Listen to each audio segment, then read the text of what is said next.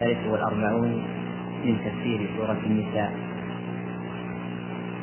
وقوله أخذهم الربا وقتلهم عنه. ومن فوائد الآية الكريمة أن أخذ الربا محرم، سواء كان للأكل أو للشرب أو لللبس أو للاقتناء أو لأي غرض كان، لعموم قوله أخذهم الربا. ومن فوائد الآية الكريمة أن الحجة لا تقوم إلا بعد بلوغها، وأن من فعل شيئا لا يدري عن حكمه فهو غير مؤاخذ به، فقوله وقتله عنه. وعلى هذا فلو تعامل الإنسان بمعاملة ربوية وهو لا يدري أنها من الربا، يعني أنه يعرف الربا عموما لكن لا يدري أن هذه المعاملة المعينة من الربا، ثم علم بعد ذلك، فهل نقول إن ما أخذه من الربا حرام؟ لا، نقول ليس حراما، كقوله تعالى فمن جاءه موعظة من ربه فانتهى فله ما سلف وأمره إلى الله، وهو لم يعلم أنه نهي عنه، لكن إذا كان يعلم أنه منهي وأخذه ثم تاب، فهل نقول رده على من أخذته منه؟ الجواب لا، لأننا لو كنا رده على من أخذته منه لكان له المردود عليه الغنم مرتين، لكن نقول تصدق به، لا تدخل في ملكه ولا ترده إلى المراد الذي كان عالما بأن الربا حرام لكنه سولت نفسه فأعطاك الربا. طيب، وإذا كان المراد مأخوذا منه الربا وتاب، فهل يلزمه أن يتصدق بمقدار ما أعطى من الربا؟ أجيبه بالشجاع لا، لأنه مظلوم، المعطي الربا مظلوم في الواقع، فإذا تاب إلى الله عز وجل فإننا لا نقول يلزمك أن تصدق بمقدار ما دفعت من الربا، الكلام في من أخذ الربا. ومن فوائد هذه الآية الكريمة تحريم أكل أموال الناس بالباطل، وقوله وأكلهم أموال الناس بالباطل، وقد ذكرنا الباطل وما ليس بحق. وبناء على ذلك لو أن الإنسان أكل مال حرفي فهل يكون من أكل أموال الناس بالباطل؟ لا، لأن الحربي مباح الدم والمال. وعلى هذا فلو تلقف جماعة ليس لهم شوكة على بلاد الكفار الحربية وأخذوا أموالا فهو لهم ولا شيء عليهم في ذلك، لأن أموال الكافر الحربي مباحة للمسلمين. طيب، وإن أخذ مال ذمي أو معاهد أو مستأمن بغير حق فقد أكل أموال الناس بالباطل، لأن هؤلاء الثلاثة معصومون، أموالهم محترمة وأنفسهم محترمة.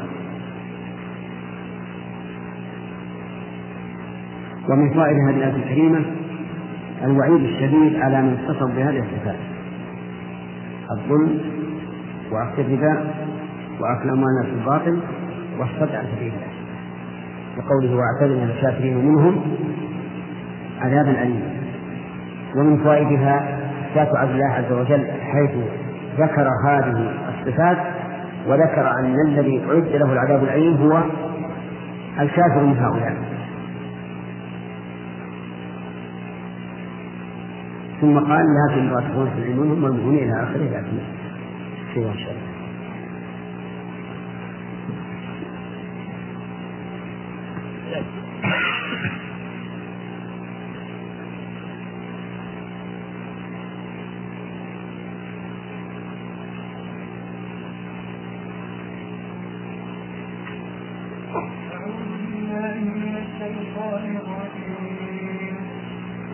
لكن الراسخون في العلم منهم والمؤمنون بالله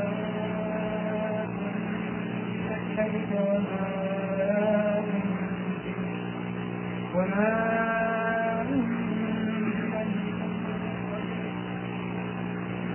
الصلاة والمؤتون الزكاة والمؤمنون بالله واليوم الآخر أولئك سنؤتيهم أجرا عظيما. أعوذ بالله من الشيطان الرجيم.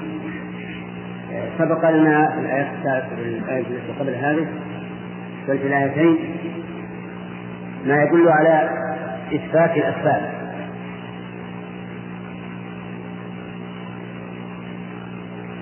وجه الدلالة أن الباء السببية. وسبق لنا أيضا أن الإنسان قد يحرم الطيبات بطريق شرعي كوني لأجل ظلمه. محمد نعم. التحريم هذا شرعي ولا قدري؟ شرعي، لكن بالقياس يحرم الإنسان الطيبات تحريما قدريا. نعم. المثل في شريعتنا لا يمكن أن يحرم الطيبات تحريما شرعيا لأنه انتهى وقت التحريم والتحريم، لكن قد يحرم الإنسان إياها تحريما قدريا لمرض أو غيره. طيب، قوله بصدهم عن سبيل الله كثيرا. نعم. هل صد هنا من الفعل اللازم أو من الفعل المتعدد؟ فسرها على كلا احتمالين. إذا كانت من اللازم فما معناها؟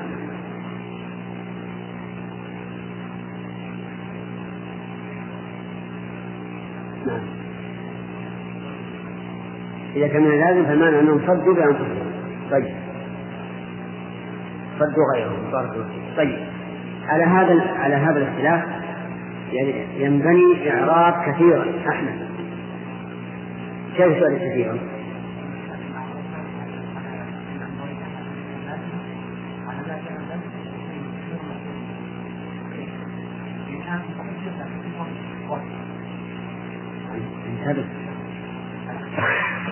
هي مثلا من جحش حتى تطير إلى ركز. إن كان صد من اللازم فكثيرا، أي فكثيرا، أي المعنى وبصدهم عن سبيل الله صدا كثيرا.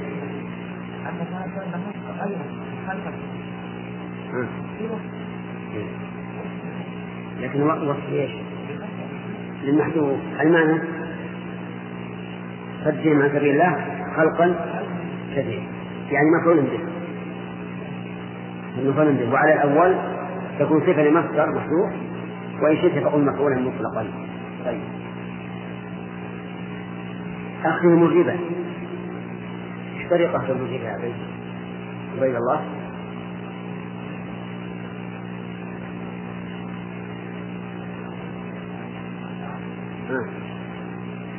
يعني تناولهم الربا سواء أكلوه أو لبسوه أو استعملوه فيما ينفعه. نعم.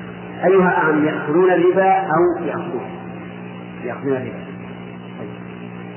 هل تستطيع أن تبين لنا ما هو الربا؟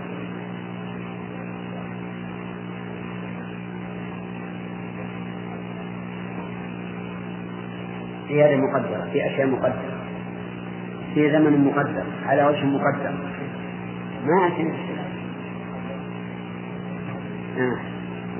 زيادة في أشياء معلومة أو نسأ. طيب، وإذا قتلت ما هي الأشياء المعلومة؟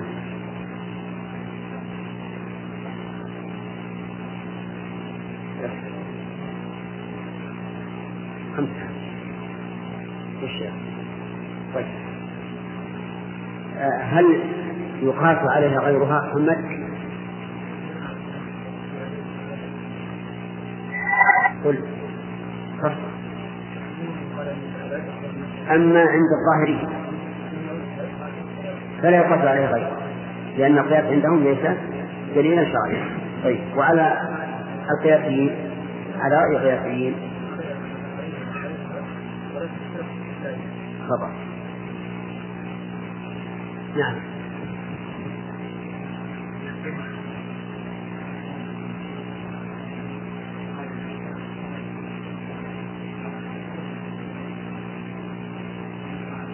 يعني عند قياسين منهم من يقتصر عليه بناء على اختلاف في العلة وليس هناك نص يفصل فتساقط الأقوال.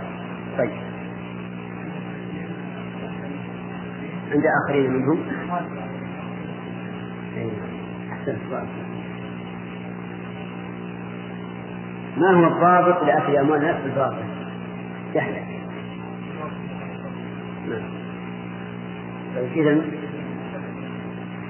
بغير حق فقد أكله في الباطل. طيب الغش إذا غش فذلك السلعة فهل هذا أكل من المال الباطل؟ لأنه الزائد بغير حق. طيب إذا قال يحيى قيمة هذه السلعة 100 وهي لم تسن فاشتراها المشتري 100 هل يكون هذه الزيادة من أكل المال الباطل؟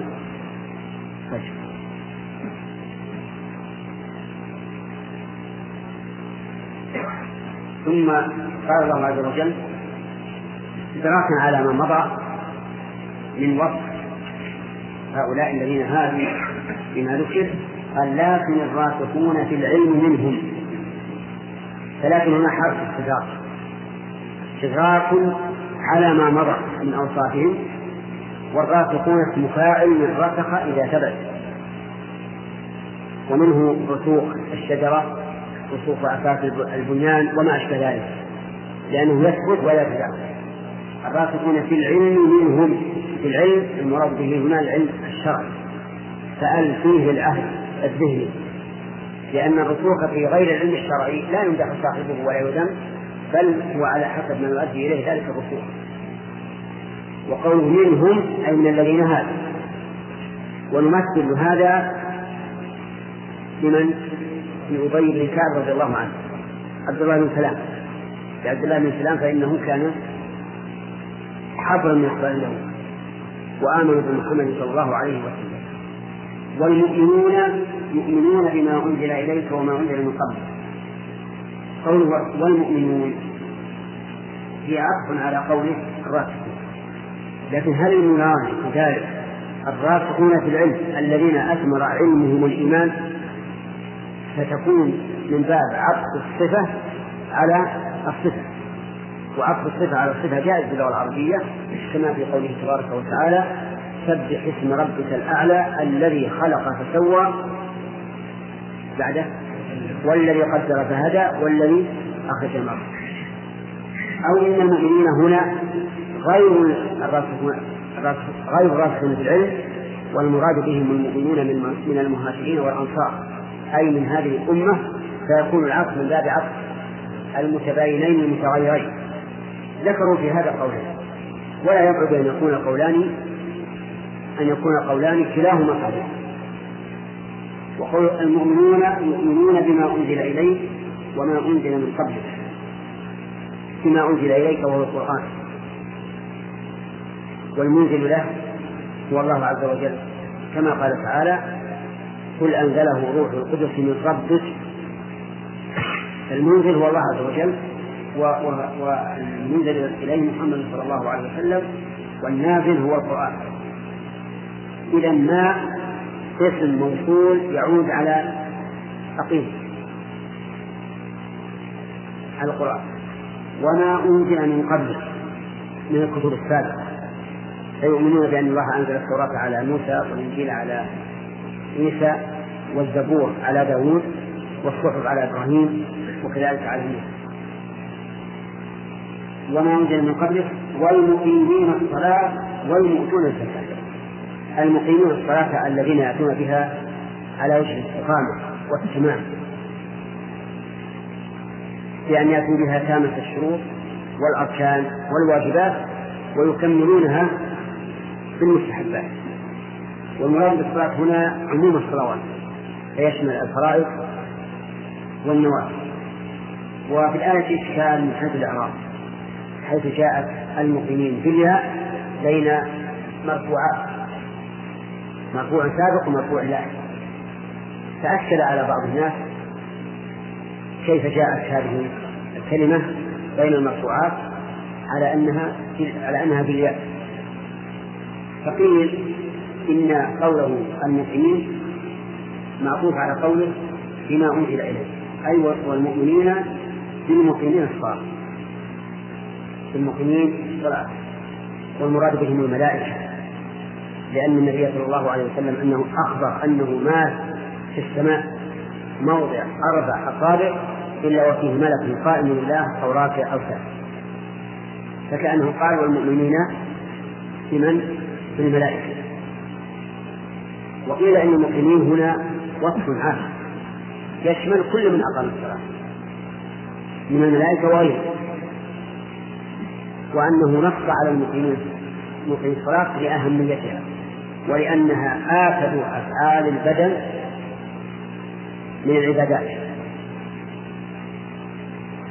فعلى هذا يكون نصبها فعلها تكون منصوبة لا مشروطة، ونصبت على المدح أي أمدح المقيمين الصلاة، فعاملها إذن محذوف التقدير وأمدح المقيمين الصلاة. وإنما جاء القطع حيث نسبت بفعل المحذوف لفائدتين: الفائدة الأولى معنوية وهي بيان العناية في إقام الصلاة فدا حمد المعنى، والفائدة الثانية الانتباه، وذلك لأن الكلام إذا كان على نسق واحد فإن الإنسان ينسجم معه ولا يكون هناك شيء يوجب وقوفه، لكن إذا اختلف توقف. لماذا جاءت هذه الكلمة على هذا الوجه ومخالفة لغيرها من الكلمات؟ إذن ففيه فائدتان: إحداهما معنوية والثانية لفظية. المعنوية هي أن في ذلك إشارة إلى أهمية الصلاة والعناية بها، والثاني اللفظية هي مراعاة الانتباه، أي أن الإنسان إذا اختلف عليه اللفظ سوف يتوقف وينتبه، وهذا بلا شك خير ممن قال إن هذا غلط من الكتاب كما قاله بعضهم والعياذ بالله، وقال إن الذين كتبوا المصحف أخطأوا فقالوا والمقيمين، وأنها على قراءة ابن مسعود والمقيمون، صحيح الصواب، لكن هذا لا يستقيم إطلاقا.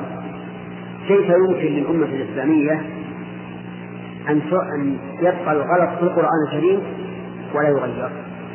وكيف يتئم هذا مع قوله تعالى إنا نحن نزلنا الذكر وإنا له لحافظون؟ والحقيقة أن الغالب هو القائل بهذا، وأنه أبد أن يجعل وأخطأ خطأ عظيما، بل الفائدة كما قلت لكم. إذن يبقى النظر: هل نقول إن المقيمين بالجر والمعنى والمؤمنين والمعنى يؤمنون بما أنزل إليك وما أنزل من قبلك وبالمقيمين الصلاة وهم الملائكة، أو أنها منصوبة على تقدير فعل المحذوف؟ الثاني أولى، وإن كان الأول فيه احتمال لكن الثاني هو الراجح. وحكمة من ذلك أي من القطع ما ذكرنا لكم لفظية ومعنوية. والمؤتون الزكاة معطوف على إيش؟ قيل إنها مستأنفة، وأن الخبر قوله أولئك سنؤتيهم أجرا عظيما، وقيل إنها معطوفة على ما سبق، معطوفة على ما سبق، يعني وقول الراسخون في العلم منهم والمؤمنين يعني والمؤتون الزكاة، لكن الأقرب أنها مستأنفة لوجود الفاصل بينها وبين المعطوف عليه، وهو قول المقيمين الصلاة. وقول المؤتون أي المعطوف، والزكاة أي النصيب المقدر في الأموال الزكوية، وعلى هذا المراد بذلك زكاة المال. وقيل المراد بذلك زكاة البدن، وقول الله تعالى فويل للمشركين وويل للمشركين الذين لا يؤتون الزكاة. والمراد بذلك زكاة البدن، لكن الأول أقرب إلى الصواب، لأن الله تعالى يقرن دائما بين إقام الصلاة وإيتاء الزكاة.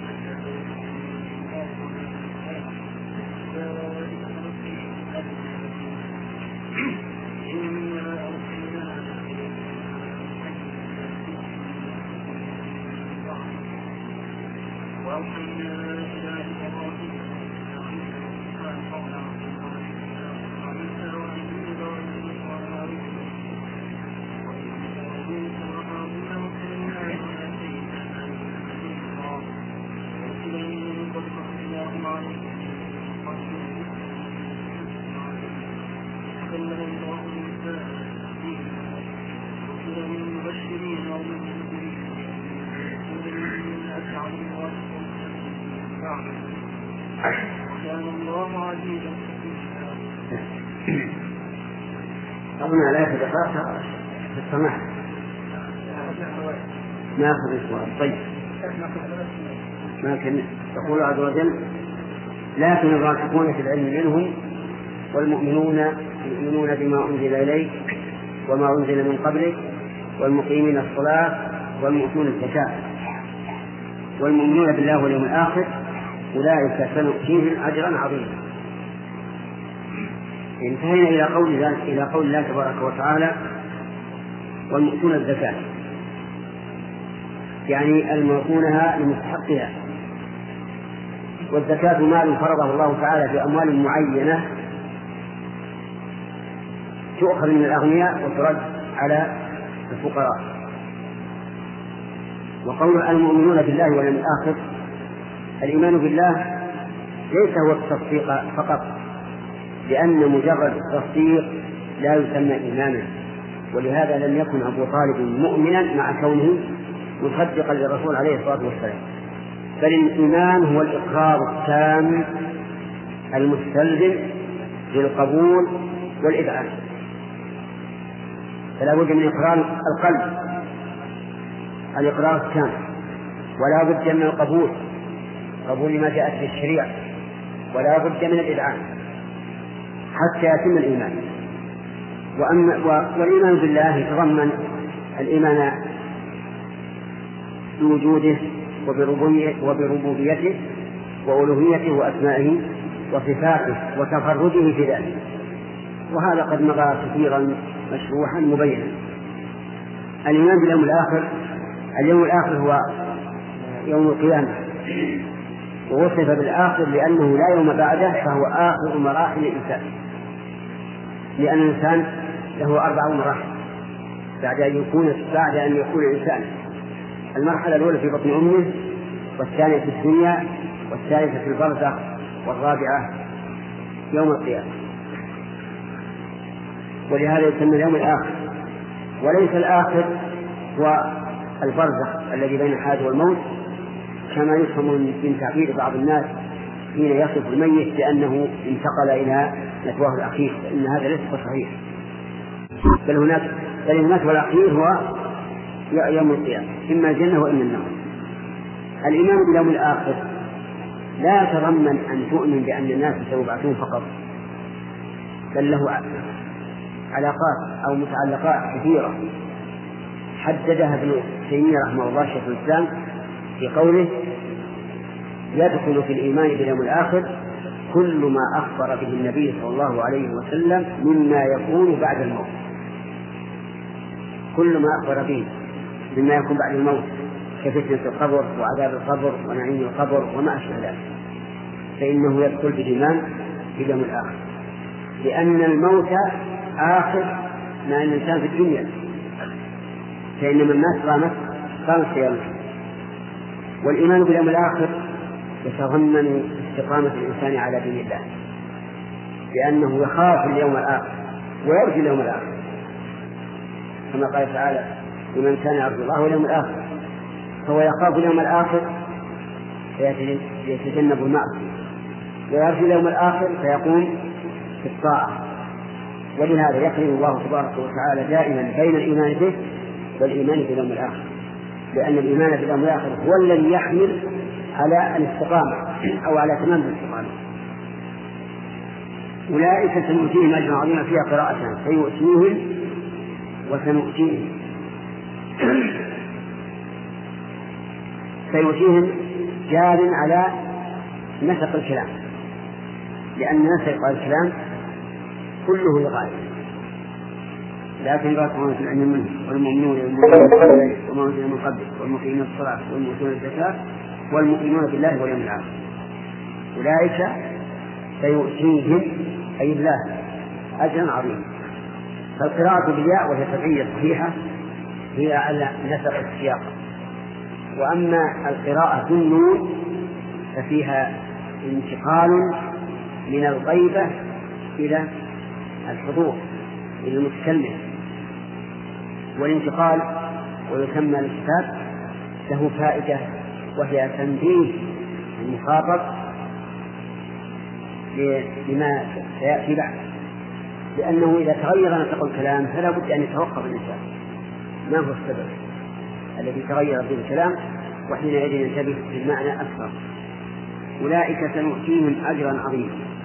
أما عدد فوائد أخرى تفر على الكتاب فكل مقام يذكر له ما يناسبه، فهنا أولئك سنؤتيهم يكون تكفلا صريحا من الله عز وجل لأنه سيؤتيهم أجرا عظيما، والتكفل الصريح وإضافة الشيء إلى النفس أبلغ من إضافته إلى الغاية. سنؤتيهم أجرا عظيما يعرف لنا أجرا عظيما آخر.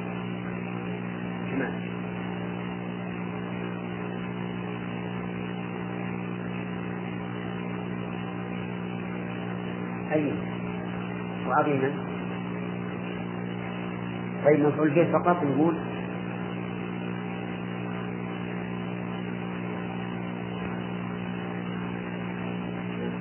من يكلم فائدة. نعم هو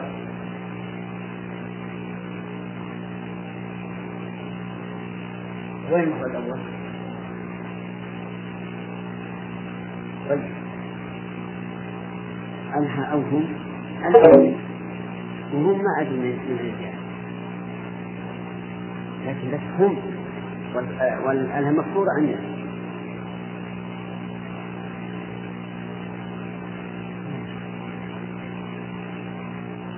بس هم ما هو لفظ الآية. سنؤتيهم تقول هم المفعول الأول هم. على كل حال صحيح الراجح أن الضمائر ضمائر الغيبة بغير ضمائر الرفع يعرض بالضمير واحد فقط والباقي علامة. وطيب هل هذان المفعولان أصلهما المبتدأ والخبر؟ أصلهما المبتدأ والخبر، أصلهما المبتدأ والخبر. وهل هناك شيء ينصب المفعولين ليس أصلهما المبتدأ والخبر؟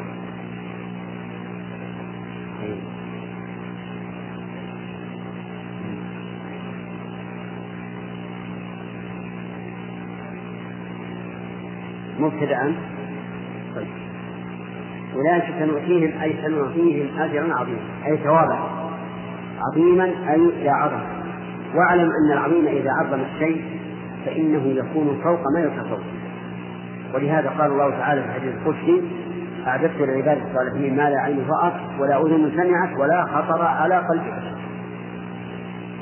في الآية الكريمة فوائد، منها تمام عدل الله عز وجل، وأنه إذا حكم بحكم عام يختص أفراده ببعض بخلاف ذلك يختص أفراده بخلاف ذلك الحكم فلا بد أن يصبح. نأخذ هذا من كلمة لكن الاستدراكية. بعد أن حكم عليه بما حكم من أخذهم الربا وقدم عنه وأكلهم ومنات الباطل، قال لكن غاسل. وهذا تمام العدل أن يذكر الخير والشر، سواء كان ذلك الخير والشر بالنسبة للطائفة أو كان ذلك الخير بالنسبة والشر أو كان ذلك الخير والشر بالنسبة للواحد. فمن أراد تقديم شخص الواجب عليه أن يذكر محاسنه ومساوئه. أما من أراد أن يبطل ما يقوله من باطل فهنا لا يلزم بأن يذكر المحاسن، لأن ذكر المحاسن في مقام الرد عليه يرفع الرد عليه والتنفير منه ويوجب العطف عليه. فهنا يفرق بين شخص يريد أن يقوم شخصا، فهنا لا بد أن يذكر المعايب والمحاسن، وبين إنسان يريد أن يرد على شخص باطله فليذكر الباطل ولا يذكر المحاسن، لأنه لو ذكر المحاسن ضعف جانب الرد عليه. ومن فوائد الآية الكريمة فضيلة الرسوخ في العلم، فضيلة الرسوخ في العلم. وانتبهوا لكلمة الرسوخ، معناها إيش؟ الثبوت والاستقرار. وذلك لأن العلم علمان: علم قاصد بمعنى أنه على الشرط أي يريد الزعزع، وهذا ما يكون عند كثير من الطلبة. تجد كثير من الطلبة يجمع العلوم دفعة واحدة فيكون كالطبيب العام ليس له اختصاص بشيء، وبعض الطلبة يركز ويحرص، فهذا هو الذي يريد العلم ويكون عنده قدرة وملكة. حتى إن بعض العلماء زعم أن من نبغ في فن من الفنون كان مدركا لجميع الفنون. ولا يخفى على بعضكم ما ذكر عن محادثة أبي يوسف مع الكسائي حين تناظر عند الرشيد، وكان الكسائي يزعم أن كل من أتقن علما قال تاما أمكنه أن يدرك جميع العلم. فقال له أبو يوسف: ما تقول في من سهى في سجود السهو؟ قال: أقول لا شيء ذلك. قال: من أين أخذت هذا من علمي؟ والكسائي معروف إيش؟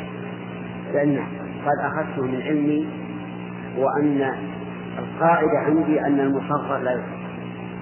نعم، سجود السهو على زعمه مصغر فلا يصغر. على كل حال هذا قصة الله أعلم هل هي مصنوعة أو حقيقة، ولكنها غير ما في شك. إنما أنا قصدي أنا أقول إن الرسوخ في العلم هو العلم. ولما كنت أقول دائما لطلاب العلم: احرصوا على القواعد، قواعد العلم وضوابط العلم، وذلك لأن الجزئيات لا حصر لها.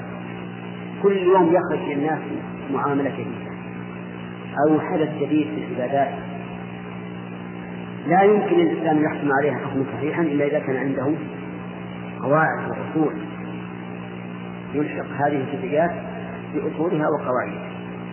أما من يأخذ العلم مسألة فهو كالذي يلقط الجراد من الصحراء، يتعب ولم يملأ فيه. لكن الإنسان يحرص على القواعد هذا هو الذي بإذن الله يتفلح. ومن فوائد هذه الآية الكريمة أن العلم سبب للإيمان، لقوله يؤمنون.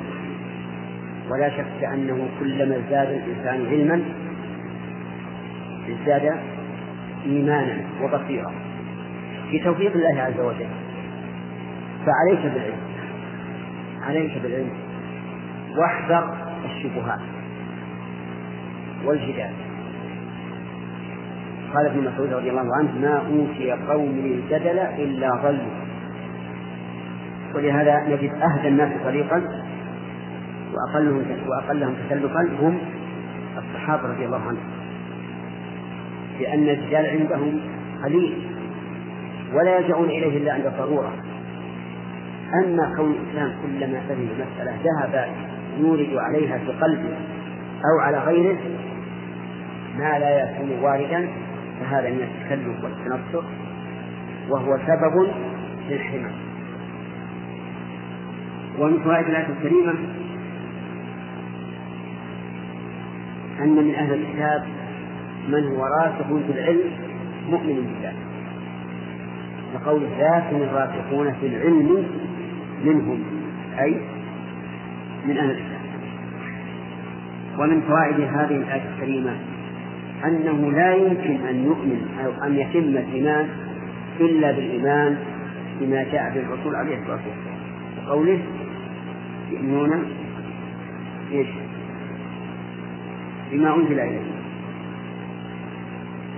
فكل إنسان يدعي أنه مؤمن ولا يؤمن بما أنزل على محمد فإنه كافر وكاذب في دعواه، لأن دين الإسلام الذي جاء به محمد صلى الله عليه وسلم ناسخ لجميع الأديان. ومن فوائد الآية الكريمة إثبات رسالة الرسول صلى الله عليه وسلم ويأخذها أحمد ساهر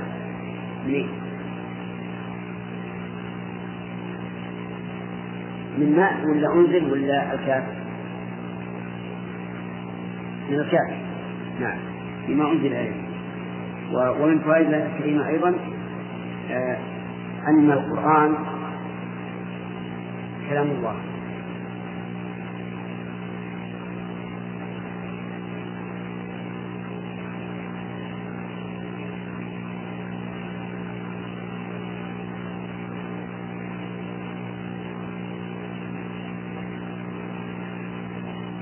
الكلام صفة المتكلم، فيقتضي أن يكون الله هو الذي تكلم به وهو كذلك.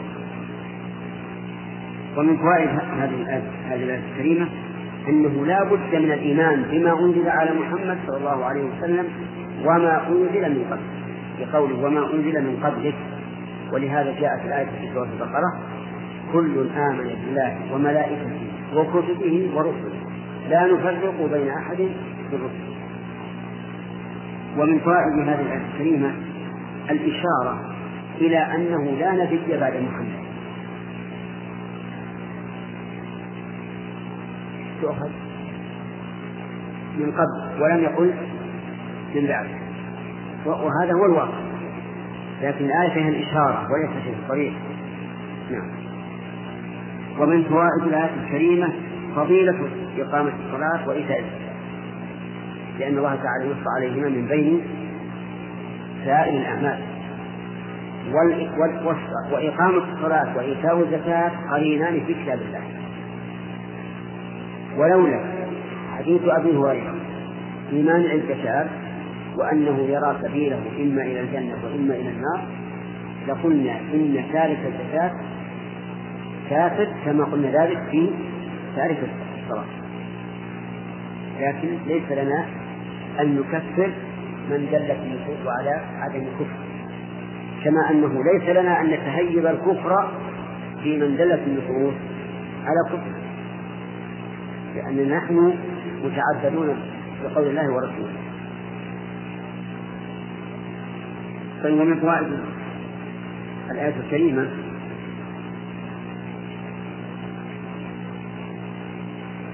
نعم فضيلة الإيمان بالله واليوم الآخر، وقوله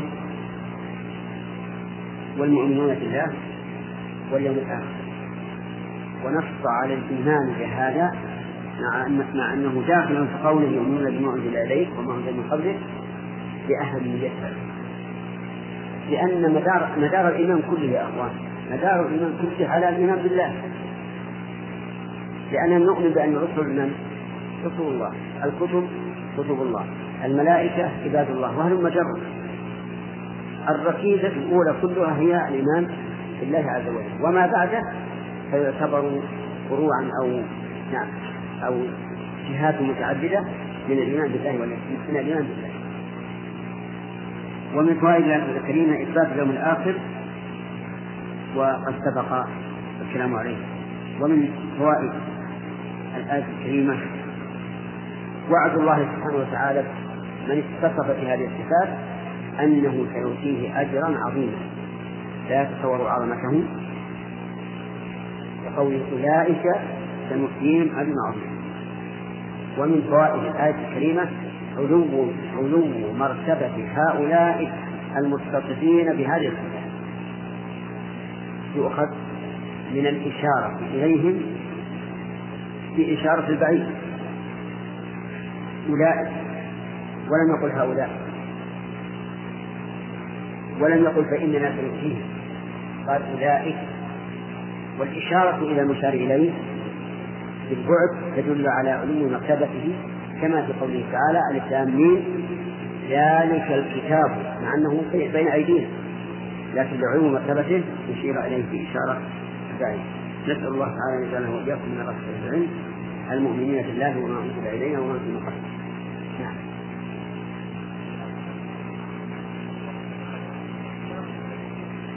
نعم. نعم.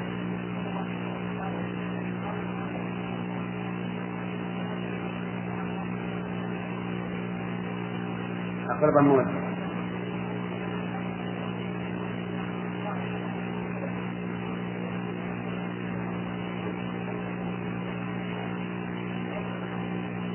الحكمة لا والله في سورة المائدة ذكر الطائفتين، بل ذكر ثلاث طوائف: المشركين واليهود والنصارى.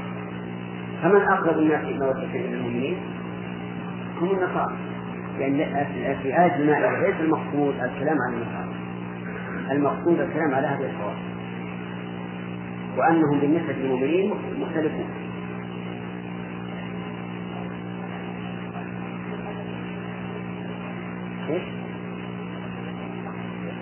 لا هو يدل على أن منهم قسيسين ورهبان، منهم لا لو بقوا معادين للمسلمين فهم مسلمين. ولهذا نقول إن النصارى بعد بعثة الرسول عليه الصلاة والسلام من المسلمين المفروض عليه، وأن وصف الرسول لهم بالضالين كما في هذه المحافل اللي مر عليه البارحة إنما هو باعتبار آخر.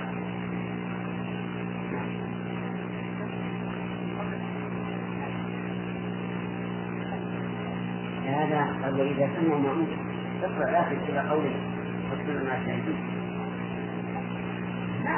ماشي هم كانوا نصارى، ولهذا إذا آمن بمحمد كنت وأشبه مرتين، الإيمان بعقولهم والإيمان بمحمد يختلفون عن المشركين.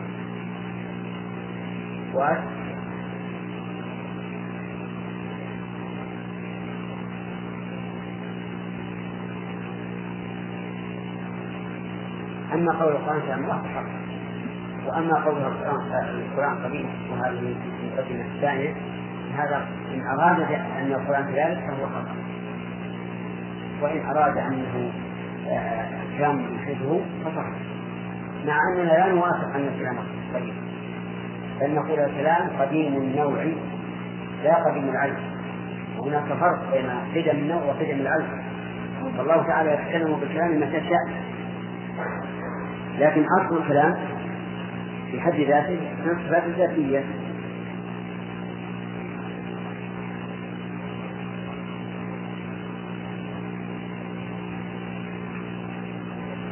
نقول كتبتم من أين جاء ذلك؟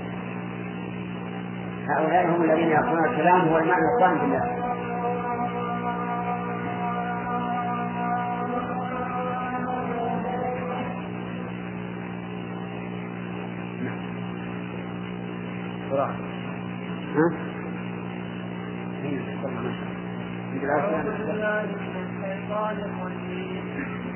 إنا أوحينا إليك كما أوحينا إلى نوح والنبيين من بعده وأوحينا إلى إبراهيم وإسماعيل وإسحاق ويعقوب والأسباط وعيسى وموسى وهارون وسليمان